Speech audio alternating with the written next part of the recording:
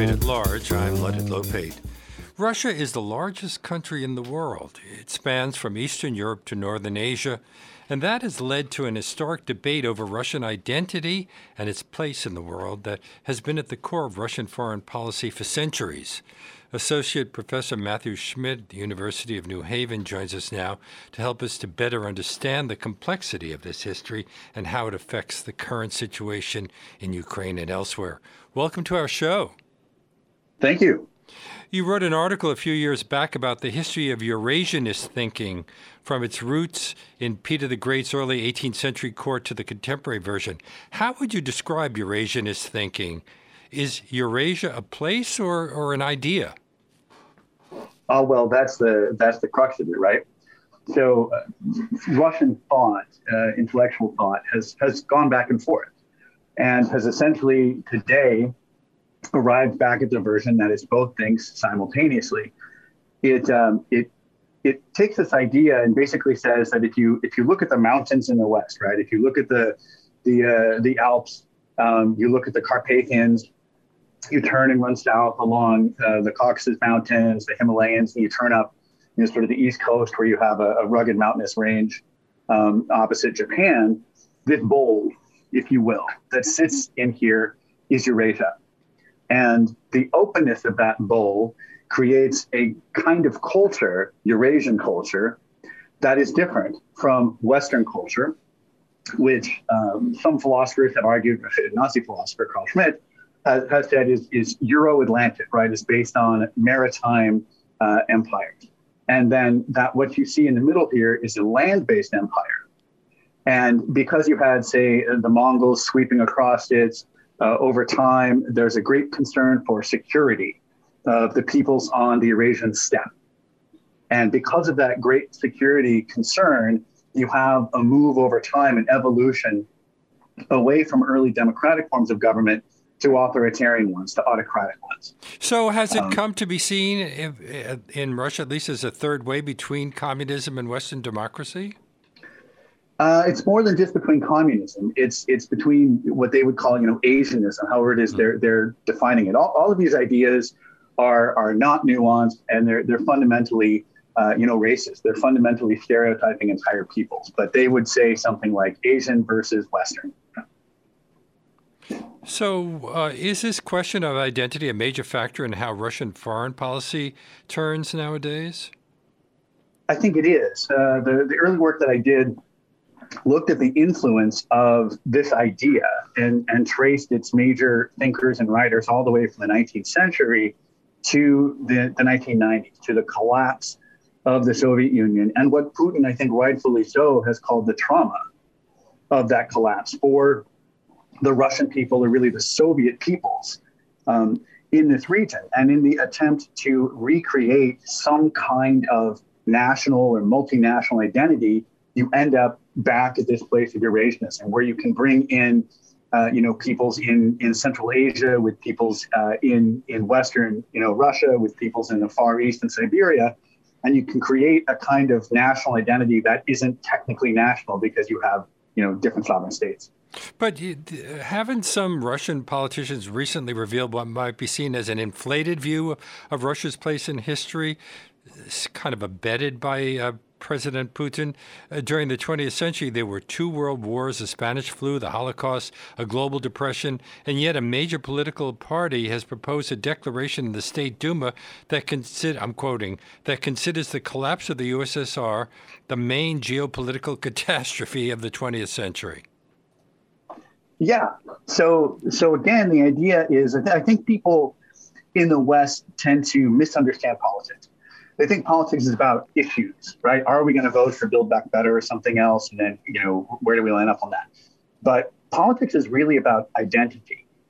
It's about defining yourself with an issue as the proxy for defining who you are and what your worldview is.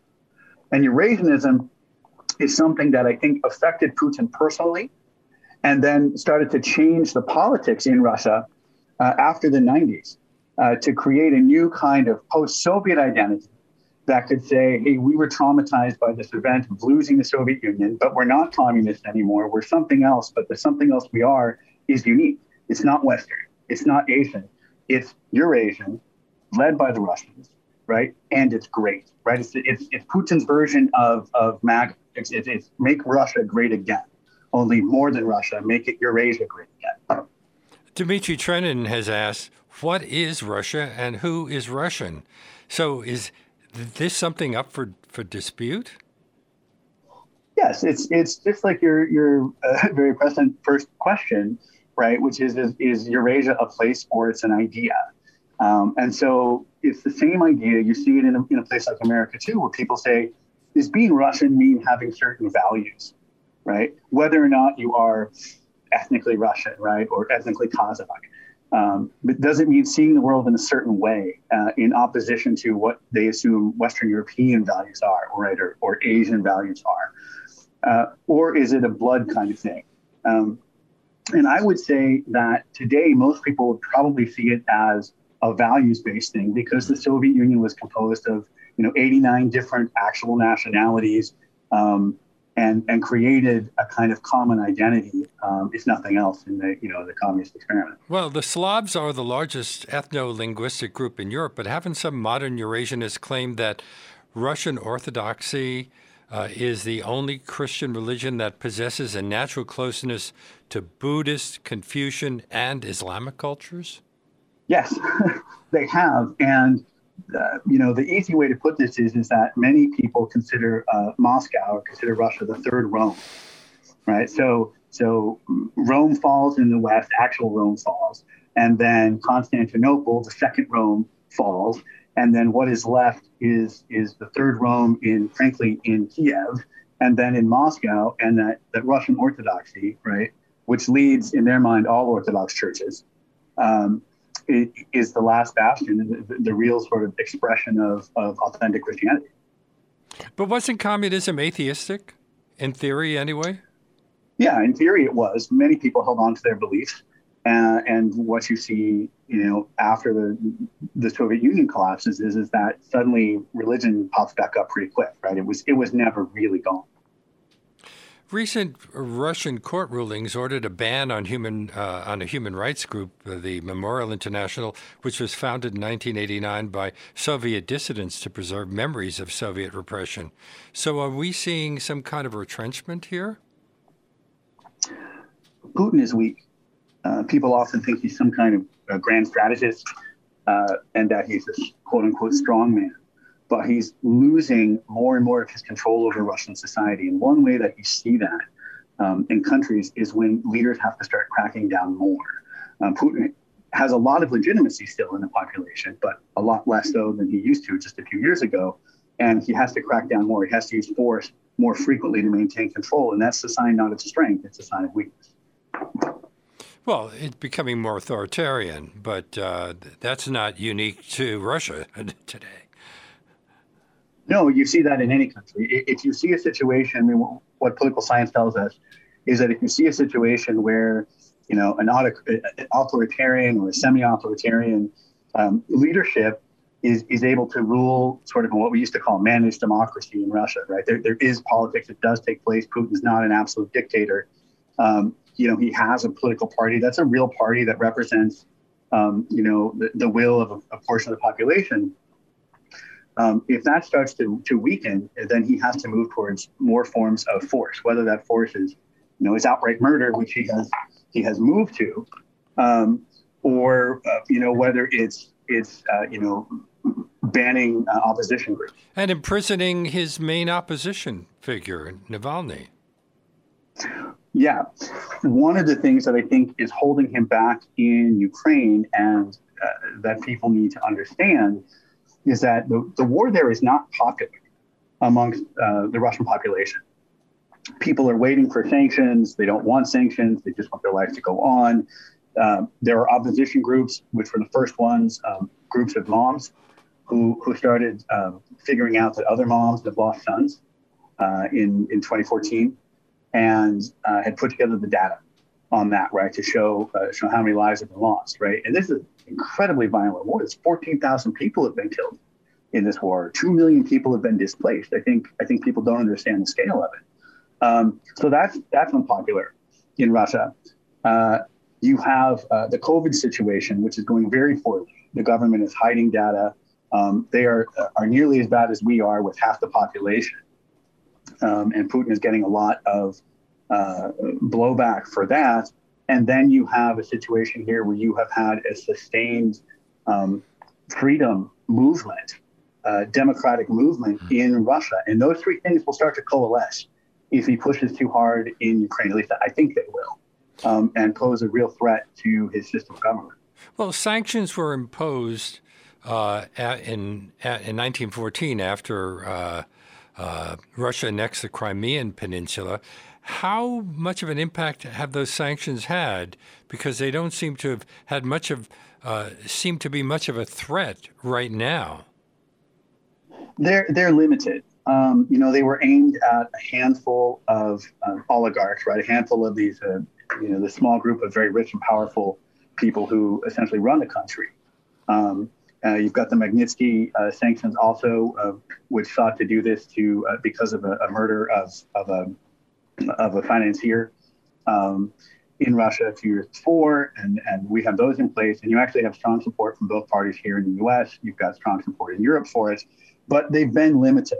One of the cards that Biden is holding back is to block Russia from access to the SWIFT system, which is a clearance system based in Switzerland that really allows for large-scale international deals to go through.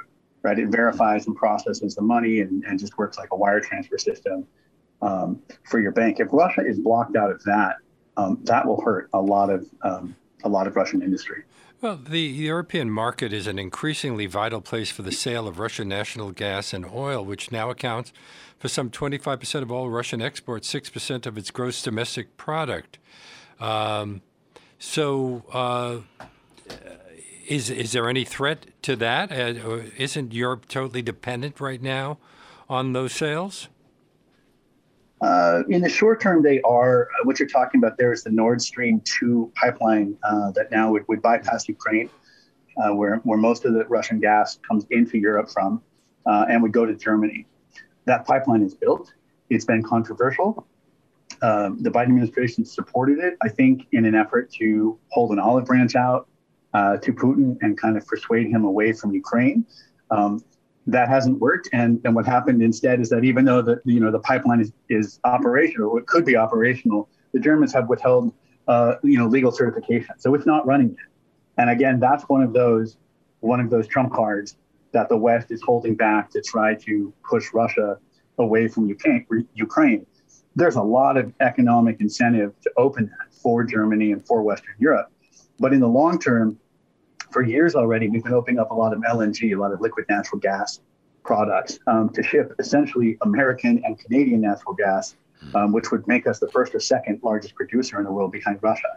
And we represent a huge economic threat to Russia in that way. And if those terminals continue to build up, even if this pipeline goes, in 5 or 10 years, a lot of that 6% of their GDP may be taken away by our market share. Well, you mentioned that as a trump card, but forgive the pun. We got mixed messages about the relationship between Vladimir Putin and Donald Trump over the 4 years of the Trump presidency.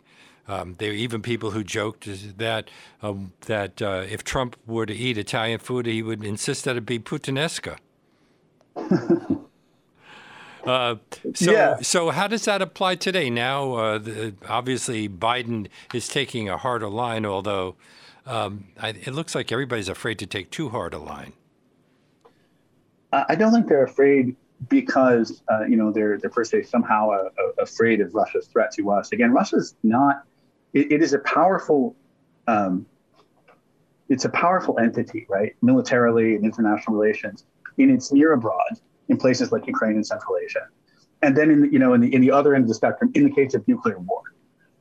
But it can't actually project power globally like the United States can. The United States can send troops to places like Afghanistan, and however poorly the mission might go, functionally speaking, they're effective. You can send a lot of them. Russia can't really do that, and so that's sort of point number one. And the reason that the West is not being as hard on Russia as possible as he can make a lot of problems in it near abroad, in Europe, right? And they don't want to push him too far because their interest isn't in defeating Russia. It isn't in beating Vladimir Putin. It's in not having a war start or expand. And so they're trying to offer carrots and sticks and go through that process. But Joe Biden understands foreign policy. He said this, remember, that to him, foreign policy isn't hard, right? It's about knowing the other guy. And Joe Biden knows Putin. And I think he's positioning himself quite well here to pressure Putin by signaling to Putin that he knows Putin's weak domestically or weakening, and that a war in Ukraine would be bad. So he's going to call Putin's bluff a little bit there, that there's going to be, frankly, some kind of Cuban Missile Crisis backroom deal. Biden knows Putin. He understands Putin's got to save face to his own public. So there'll be something, my explanation is that Putin can come back and say, hey, I won. I beat Biden. And Biden's the bigger person, right? Biden's like the adult who's not reacting to the provocation of the kid. The adult says, fine, you want to yell at me? Yell at me. I'll walk away, right? I'm not going to yell back. And I think that's really how to understand these moves to not be, quote unquote, as hard on Putin as possible, as they're trying to work him in a more mature way.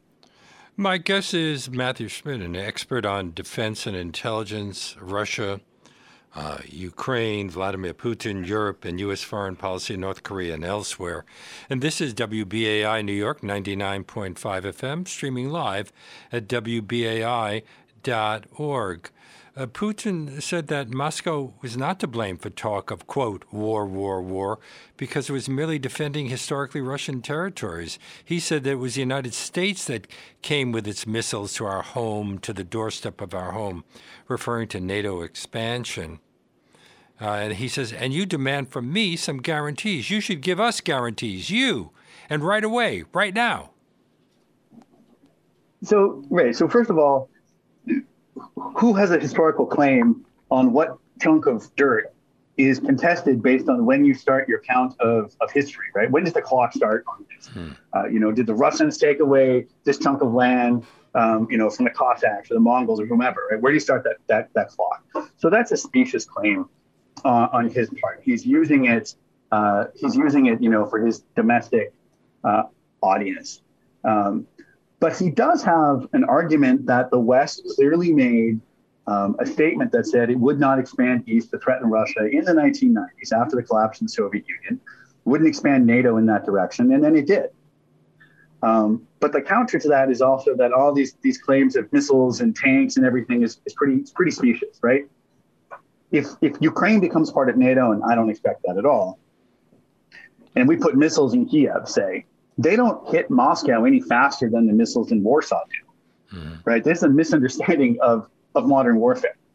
And so the territory itself isn't really that important. Or for instance, Putin says, I have to take Crimea for strategic purposes. But if war breaks out, our aircraft in Turkey fly up and his aircraft, not in Crimea, but to the east in Novorossiysk, fly up and they release missiles that can fly 300 miles. So it's all about symbolism, but I guess it's a way of reacting to the fact that so many of the former Eastern European satellite states have joined NATO: Hungary, Poland, the Czech Republic, Romania, Latvia, Lithuania, Estonia, Bulgaria, Albania. I probably left out a couple. Yes. So he has a legitimate grievance there in that, we did do what we said we wouldn't do, but it's not entirely legitimate because those countries have autonomy. And over time, they decided they wanted to be part of these organizations, in part to protect them from historical Russian overreach. And then that's what they did. And what he's doing right now is he's creating a threat from Ukraine, right, or from NATO presence in other countries on his border, say in the Baltics, that doesn't exist. He's the one who creates the threat, not NATO. NATO has no intention of attacking Moscow. There's no intention of taking Russian territory, nor does Ukraine. That's Vladimir Putin saying those things to drum up war amongst his own population. Now, let me ask you about some of the people who Americans will not really know much about, but who play important roles in this. For example, Alexander Kelevich Dugin. What role has he played in this discussion? So Dugin is one of these political philosophers who restructured, sort of found Eurasianism and rebuilt it in the 1990s. And so he wrote a very famous textbook there called Geopolitics, which was used in military academies, and it argued what I said about Eurasianism. Said there's this physical space that is ours, and on this physical space are peoples that have different values. And so one way to explain the different values is that in the 2014 Olympics, right, in Sochi, Vladimir Putin passed this law, right, this anti-LGBTQ law, right, and said in a speech, right, we'll let your athletes come over and compete here, and we won't arrest them. But in our country, essentially, we don't believe in it. We don't believe in people having those identities. We don't believe in giving them rights. And he said, right, this is unique. This is unique to Russia, and this is unique to Eurasian peoples. And so we're more conservative. It's kind of like what happens in America when people from where I'm from, in Kansas, often say things like, well, we're the real Americans, right? And people from New York are not real Americans for some reason. And that's kind of what he said. He said, my entire country are real people. We're not with the leftist extremists in Western Europe that let people, marry whomever they want and so forth. Do Putin and the larger political elite believe that Russia's place is to be found in the Euro-Atlantic or the Eurasian model? Because that brings us back to Peter the Great, doesn't it? Yeah, I think they clearly see it as the Eurasian model. And Peter the Great was the Russian leader who really created a Russia. And he understood that Russia had to be seen as a European country. And so he had been a shipbuilder in the West, in Europe for a while, and then in his youth, and then came back to Russia and sought very much to institute Westernizing traditions in Russia. In the early 18th century. Yeah. And so he was trying to, that's why he built his capital city, St. Petersburg, in the far west, right? It's very close when you get out on the Baltic Sea to get to, all of Northern Europe. And that's what he was trying to do. And he saw Russia as part of the European imperial system. I don't think he saw himself as Eurasianist. He saw the Far East as something to be conquered by, Europeanized Russians. He wanted to incorporate the territory he'd won during his war with Charles the 12th of Sweden, and to move Russia's place on European maps of the day from the Asian continent into the European pages. Yeah, and when you look at, say, World War I, too, people forget that the Russian Empire extended as far as Warsaw. And so, yes, he very much saw himself in that, especially in a time like the late 19th century or early 20th century. There was always this sense of insecurity about the Russian elite, right, and the Russian imperial court, and were they European? And most of them did not speak Russian; they spoke French, right, or German. And so, they intermarried with Western European monarchies, and so that's what they very much were trying to do. And part of the revolution in 1917 was to say, who are these people that are trying to rule us that can't even speak our language? By redrawing the eastern boundary of Europe to include Russia, didn't Peter strengthen the position of his empire in the minds of the established European monarchs? Yeah, he absolutely did, and Russia was understood to be that kind of a place. It was also understood to be, sort of exotic, because people would take long trips through rural Russia and move to the east, and they would wax on about peasant villages and pure and natural life and these kinds of things, which is also partly what was picked up by what are called the Slavophiles, the ones who really started creating this idea of Eurasianism, right? This idea of, real Russians don't live in Moscow or St. Petersburg, right? Real Russians live in Russia's version of Kansas. But how did he deal with the fact that so much of Russian territory was in Asia? Wasn't the then accepted geographical definition of Europe that it was bounded in the south by the Mediterranean Sea, in the west by the Atlantic Ocean, the north by the Baltic Sea, and the east by the banks of the Don River. That's in Ukraine. Yeah, the Don, or people would push it out to the Ural Mountains. Well, then it was pushed to the Ural Mountains by actually Peter's court geographer, Vasily Tatishchev. Yeah, and so the Ural Mountains, however, this is this idea of Eurasianism in this flat place where there's no natural barrier to movement. The Ural Mountains are not very tall. They've never posed a significant barrier, even in, again, with Mongol times, to moving east through west through those ranges. And so basically saw the east of Russia like Americans saw the West. It was a place to go and to conquer. There were savage natives and these kinds of things out there. And that's what they went to do. And they went the quick way around by sea, and they founded Vladivostok, which is named after the Vlad, the great saint of Russia. And they sought to conquer the East in that way. And there's a lot of cultural similarity in that sense between Russia and the United States. They both have a sense of manifest destiny that drives culture.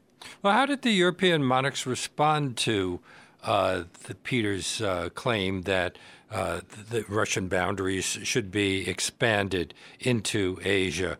Wasn't Catherine the Great still trying to accomplish the cultural integration of Russia into Europe a half century later when she proclaimed in 1766 that Russia is a European power? Yes. And she was trying to do what Peter had failed to do, which is to capture that warm water port in the south. And part of what happened is my peoples, the Volga Germans, ended up down there to be sort of, the deal was you don't get to serve in the military, but we're not going to tax you, and you have to live down here and sort of defend the empire. And all of that was seen as being okay. It was seen as being a normal kind of imperialism, like Western Europe was doing, though maybe in Africa or in India. Russia was doing in its near abroad, because Russia was a land empire, although it very much wanted to also have a navy, right, to become a naval empire. It has never really succeeded at that.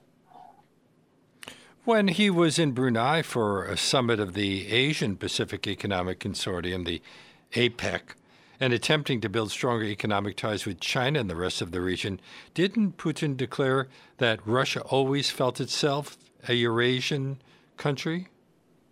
He did. And what he meant there was we have this connection to Asia as well as this connection to Europe, but essentially saying, I'm going to emphasize my connection to Asia.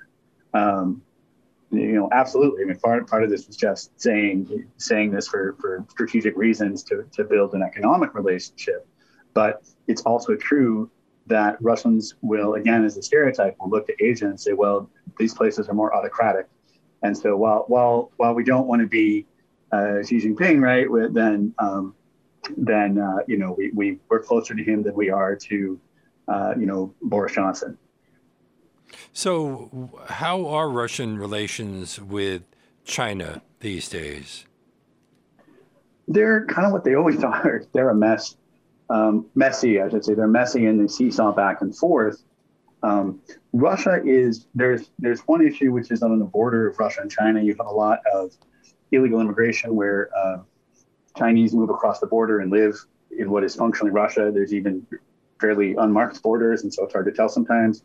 The analog is kind of like, the American southern border, although not the same, because these are just populations that live there and aren't really thought of as illegal. So that's kind of in there, and there's this long-term anxiety about Russian demographics. Like I said, they're about half the size of the U.S. They have a relatively small economy, and their birth rate is plummeting. And so one of the things Putin has done is tried to pay out money to encourage people to have more babies and these kinds of things. And that is directed towards this encroachment of large population country like China into its territory. On the other hand, they're trying to cozy up because I think Putin, the realist, sees that the fulcrum of the world, to use the Eurasianist terms again, is shifting east to not Eurasia, but to Asia. And that that Russia needs to align itself there, needs to, in essence, do the opposite of what Peter and Catherine were trying to do, and connect itself more strongly to the east and to that fulcrum instead of European West. Meanwhile, we still have the situation on the border of Ukraine. This is WBAI New York 99.5 FM, streaming live at WBAI.org.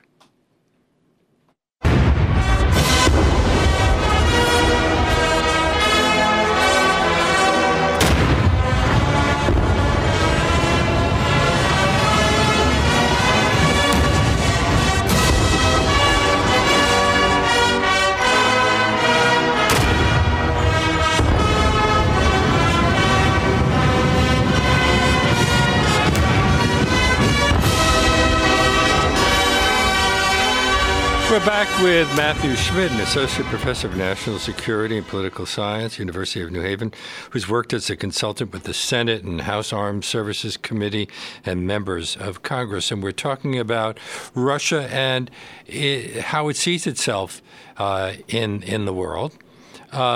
Is there still a question of whether Russia wants to become part of the secular, material, postmodern West represented by the countries of Euro-Atlantic world, or will it move closer to a vision of a kind of uniquely Eurasian model that's more spiritual, more ambivalent towards the supposed benefits of modernity, less integrated into the globalized trade, cultural, and political networks that define modernity?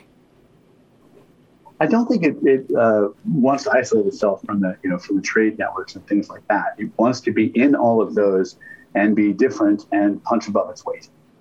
So it wants to be in those places, but not support human rights in the way that Western Europe might support them. But that's the vision of the leadership. That's the vision of, if you will, the Putin system of government, right? Putinism. The Russian population isn't necessarily that way. You have sustained democracy movements now over the last few years, right? Chiefly symbolized by Navalny, right? The Memorial also. And those aren't going away. And if Putin pushes too hard, he will inflame them, right? The population is not monolithic. They're not brainwashed by Putin. They were bought off by Putin after the disaster of the 1990s and his ability to use oil and gas money to up people's living standards, but it's been a long time since then, and the population could very well change. Russia is not destined to be a non-democratic state. It has a historical tradition of it, and it can return to it. Do we have to understand the thinking of Russian intellectuals over the years to understand what's going on? For example, Nikolai Danilevsky, who was a 19th century writer, was the first to define Eurasia as a distinct geographic entity separate from both Europe and Asia. And didn't he write that since Russia was foreign to the European world by virtue of its inner workings and too strong and powerful to take its place as just one of many members of the European family, it couldn't take a place in history worthy of itself and of Slavdom unless it became the head of a unique, independent political system of countries and could serve as a balance to Europe. Are we still seeing that in play today? Yes, that's Putin, right? That's Putin could say that today, has said that today in many speeches, right? In essence, and Danilevsky's idea of Slavdom is essentially this idea that there's this different set of values that emanates from this Eurasian steppe, and that Russia has a manifest destiny to be greater than just an equal state of Europe, but to be something unique and something greater. Again, it's not unfair to say that what you see in the 19th century Slavists and what you see in Putin today is their own version of, make Russia great again. It's their own version of modern. Well, it's a version of messianism, isn't it? The Polish writer Czesław Miłosz has argued that a collective body, a human society, cannot be the savior. Yes, I love Miłosz. I'm so happy that you brought him up. He was always extremely nervous about anybody invoking nationalism, invoking this idea of a people's identity. He would say he was born in this thing called the Duchy of Lithuania that ceased to exist, in his childhood. And then he became part of an independent thing called Poland, and that ceased to exist. And then he rejected that whole concept. And so, that's exactly what his response was. And that was in many ways the core of his writing. And that I think is the core of the Russian democracy movement, which says, look, we can be proud to be Russian, but we're not unique in the sense that we're like so different from Europeans, right? Any more than Europeans are different from each other, right? The variation inside this group of peoples called Europeans is greater than the variation between the collective idea of Europeans and the collective idea of Russians or Eurasians. And so they're very much pushing, and they often quote Miłosz's poetry on this. But as I mentioned earlier, they make a distinction between Russian orthodoxy, the Orthodox religion, and the Christian religion, the versions of the Christianity in other parts of the world. How do they see it as different, and how do they see it as uniquely Russian? What they see on the outside is that they didn't lose the traditional service, right? The priest is turned away from the congregation, just like you would see in an old style, Catholic mass, a Latin mass, and these kinds of things. And so they didn't do that. There's a stronger focus on things like so I'm losing my thought here. I think like the Transfiguration than Easter. And so you see these subtle kinds of theological differences. In many ways, it's best to just explain it as Orthodoxy in general arrives at many of the same theological ideas as Christianity, as at least as Catholicism, but in different ways, in different pathways through Scripture. What about other commentators, such as Dmitry Tenin, the director of the Carnegie Moscow Center think tank? Hasn't he argued that Eurasianism is a dead end, a pretentious neither-nor position that creates an unnecessary divide between Europe and Russia? Yes, he has. His book is sitting right here in front of me. And I think he's right. And the example of this is exactly how Putin is using it right now. He's using it to build a wedge. He's using it to isolate Russia to the detriment of his own people. Putin has essentially taken the generation of the 1990s, the people that are my age, that came of age during that very, very difficult decade, but who expected to live a life in a democratic country, and he's lost them, right? They are a lost generation, a wasted opportunity for democracy. And then the generation that grew up, after 2000, grew up seeing Putin differently, seeing Russia differently, and were the ones that were less critical of what he was doing. And then you look at Navalny, and Navalny goes back to that 1990s group again, and he has been successful because he's been able to motivate people in his own generation, but also to bring along the younger generations. But now he's in jail. Yeah, now he's in jail. And as with all revolutions, right? The question is does MLK do better from jail or not? Right? Does the revolution get a push forward by the courage of its leader to be arrested, right, and be threatened by the regime because he's now through his own body, right? Speaking of messianism, right? Through his own body, signaling and reflecting the brutality of the regime. And I think that remains to be seen. But so far, even though you've seen a lot of his followers arrested, right, he's still going strong. Navalny is smart because he understands that he's a kind of figure that if Putin killed him, it wouldn't be without cost to Putin. And so he stays alive by staying in that position, and he continues to be creative in how he keeps his eye, keeps his body in the media, right? Keeps it out there. Although he almost died because he was poisoned. Yeah. And that's what happens. That's a regime that is afraid that it can't, it realizes that Navalny represents a movement where people see Putinism as an illegitimate form of governing people and reflecting what people really want in their lives.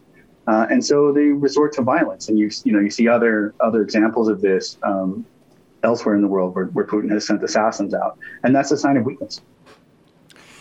You're listening to Leonard Lopate at Large on WBAI New York, 99.5 FM, and streaming live at WBAI.org. My guest is Matthew Schmidt, an associate professor of national security and political science at the University of New Haven, who's written about an aspect of Russian thinking that most Americans are relatively unaware of, the Eurasianist idea.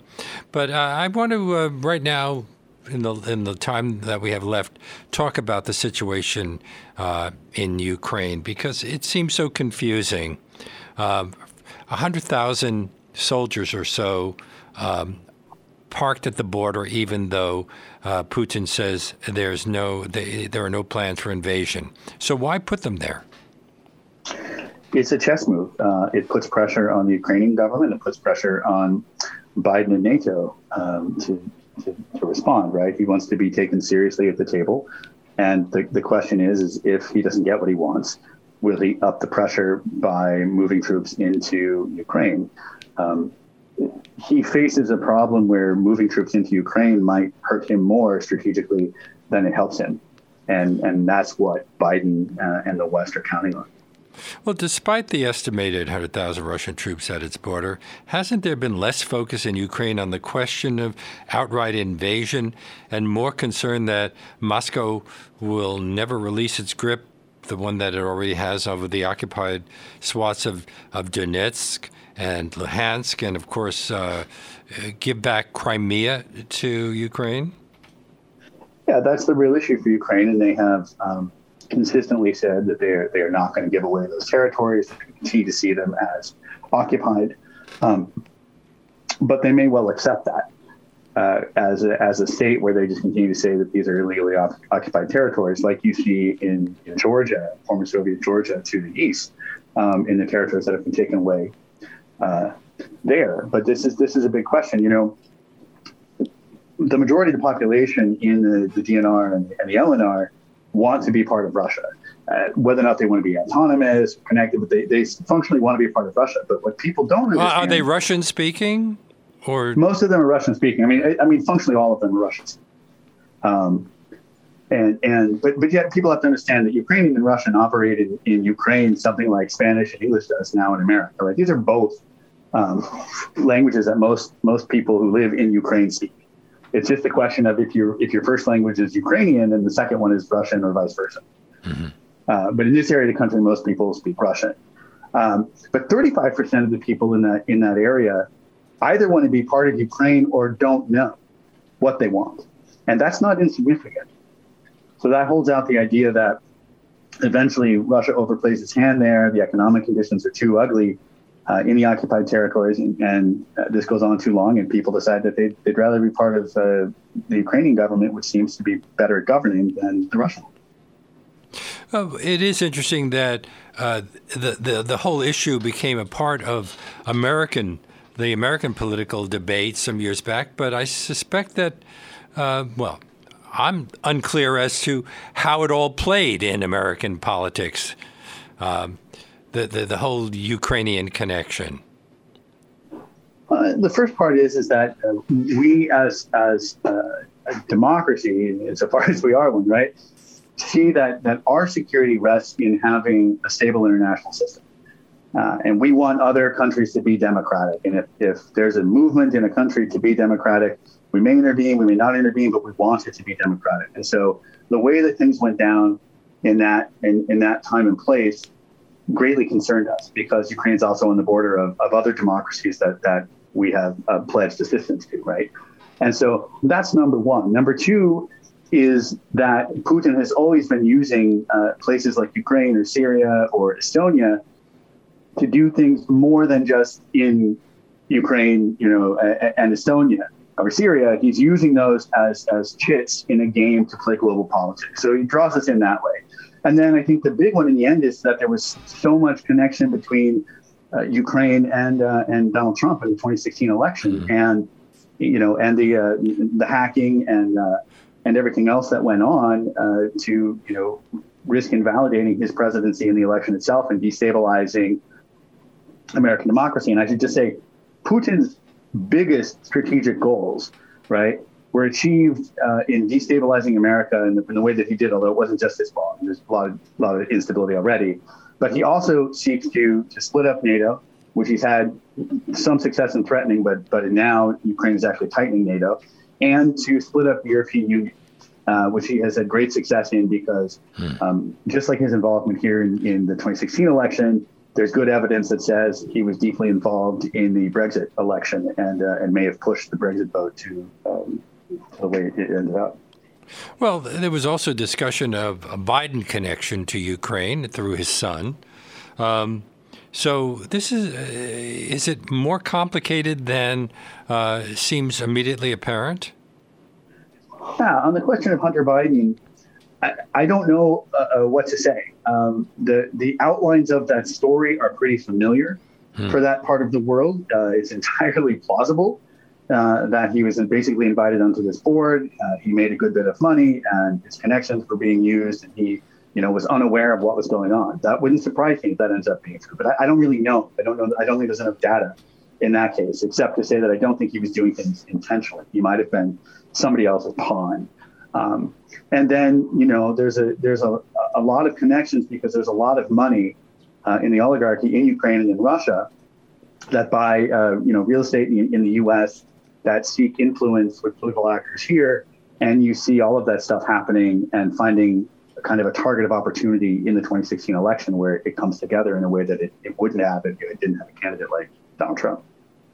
Is there any sense of Eurasianism in a country like Ukraine, or does Ukraine see itself as totally European? The younger generation in Ukraine sees itself as European. One of the biggest things that happened when I was there is when the EU granted Ukrainians visas to go travel to the EU, right? Which hadn't been the case. So they could simply get on a plane and travel to the EU and stay for 90 days like any other tourist. They didn't have to go through a visa process. So I think that generation really sees itself as European. I think the government under Zelensky really sees itself as European. There are obviously people in the East that would, see themselves as more Russian and less European. When you're teaching these things, what are your students asking you about? Not much until we get through a good bit of material because they don't know anything about it. It's surprising that they in many cases don't even really know anything about the Soviet Union, might not even know the name, or would just know the name. It's not covered in high school history classes for the most part because of state requirements to spend more time on other things. And they just don't understand, why I'm saying, hey, this is really important to understand the modern world. They also will see things as Russia is always bad, Putin is always bad and evil, without understanding the kinds of things that we've been talking about today, which is what I try to get them to do. And I've been very fortunate that I've had some wonderful students to work with, and many of whom have gone on to study Russia and this region, and have done very well with it. But do you blame the Western media as well for all of the confusion? Because so many of the things that we've been discussing really don't get talked about much in the press. Right. Well, you have been gracious enough to invite me on for, whatever it's been, 50 minutes, an hour. Trying to do this in a 30-second or a 90-second soundbite is incredibly difficult, and I try to do it all the time. And the media, tends to move towards an us and them kind of black and white, good and evil framework for most of the stories because it's easy to write and it's easy for audiences to understand, even if it's not particularly accurate. Well, to what extent has post-Soviet Russia sought refuge in, quote, the confirmation of the fact that we are not like others? I think that's what the elite has done. It's complicated, right? I think that Putin really has really imbibed Eurasianism, but he's not an intellectual, right? He doesn't read Danilevsky and see any of the contradictions in Danilevsky, right? doesn't really read, Dugin. He gets a briefing on it. He's former KGB man, and it seems to me that the image he's usually projecting is of some kind of a macho guy with his shirt off. Yeah, it was ridiculous, like flying with cranes and scuba diving and things like this. I mean, I don't think that he understands this in the way that we're talking about, but he understands enough of it that it's useful to understand his behavior.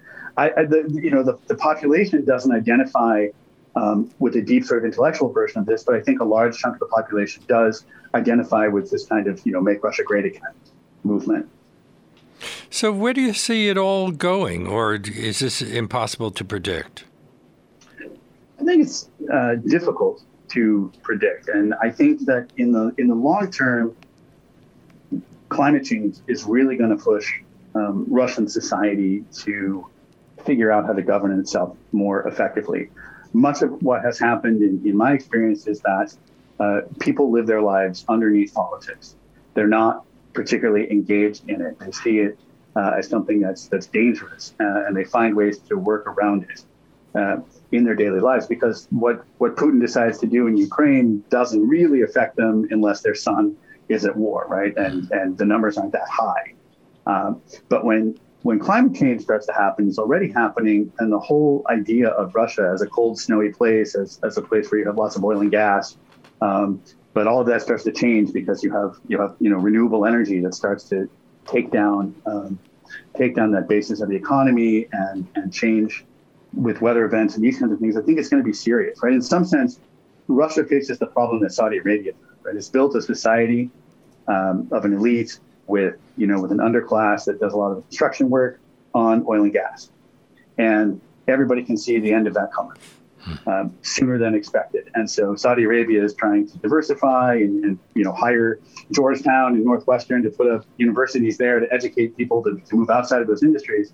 But those are decades-long projects, and they're probably not going to be fast enough. And Russia's trying to do the same thing, or it should be trying to do the same thing. It probably isn't moving even as fast as Saudi Arabia is right now. And it also, Go ahead. Finish your point. I think that it's a very different place in 30 years than you see now. And I think it could go either way. It could go more authoritarian, or it could really emerge as a democracy. Well, Russia got involved with the U.S. effort in Afghanistan, but it seemed to be playing both ends against the middle. Yeah, that's exactly it. And that's essentially Putin's modus operandi. He's not a strategist. He takes advantage of targets of opportunity, and then he does that move. That's the same move he's doing in Ukraine. It's the same move he did in Syria. And so the problem is you can't really stitch those different things together in some kind of coherent strategic direction. I want to thank you so much for being on our show. Matthew Schmidt is Associate Professor of National Security and Political Science at the University of New Haven. It's been a pleasure talking with you. Absolutely. Take care. And that brings us to the end of today's show. If you're just discovering this program and would like to hear more of our one-hour deep dive interviews of the sort that you don't hear anywhere else, I guarantee you nobody else has talked about the current situation in Russia and Ukraine the way we just did. You can access past shows streaming on demand at WBAI.org. And also, we're available, as a podcast on Spotify, iTunes, or anywhere else you get your podcasts. And there are links to all of our over 500 past shows at leonardlopate@large.com. If you'd like to write to me, my email address is leonardlopate@wbai.org. Before I sign off, I need to ask you to support Leonard Lopate at Large on WBAI so we can continue to bring you the kind of informative, in-depth interviews you've come to expect from us. And it's the beginning of a new year. We hope that you'll consider becoming a sustaining member, what we call a BAI buddy, for $10 a month or $15 a month or whatever you can afford to help us get through the next year and also pay all of our bills, which keep on adding up. So please go online right now to give2wbai.org or call 212-209-2950 to play a part in keeping Leonard Lopate at Large and WBAI on the air. One last time, the number is 212-209-2950, or you can go online to give2wbai.org. And please be sure to make that contribution in the name of Leonard Lopate at Large. And thanks. We hope you'll join us again for tomorrow's show when Howard French will discuss Born in Blackness, Africa, Africans, and the making of the modern world, 1471 to the Second World War. We'll see you then.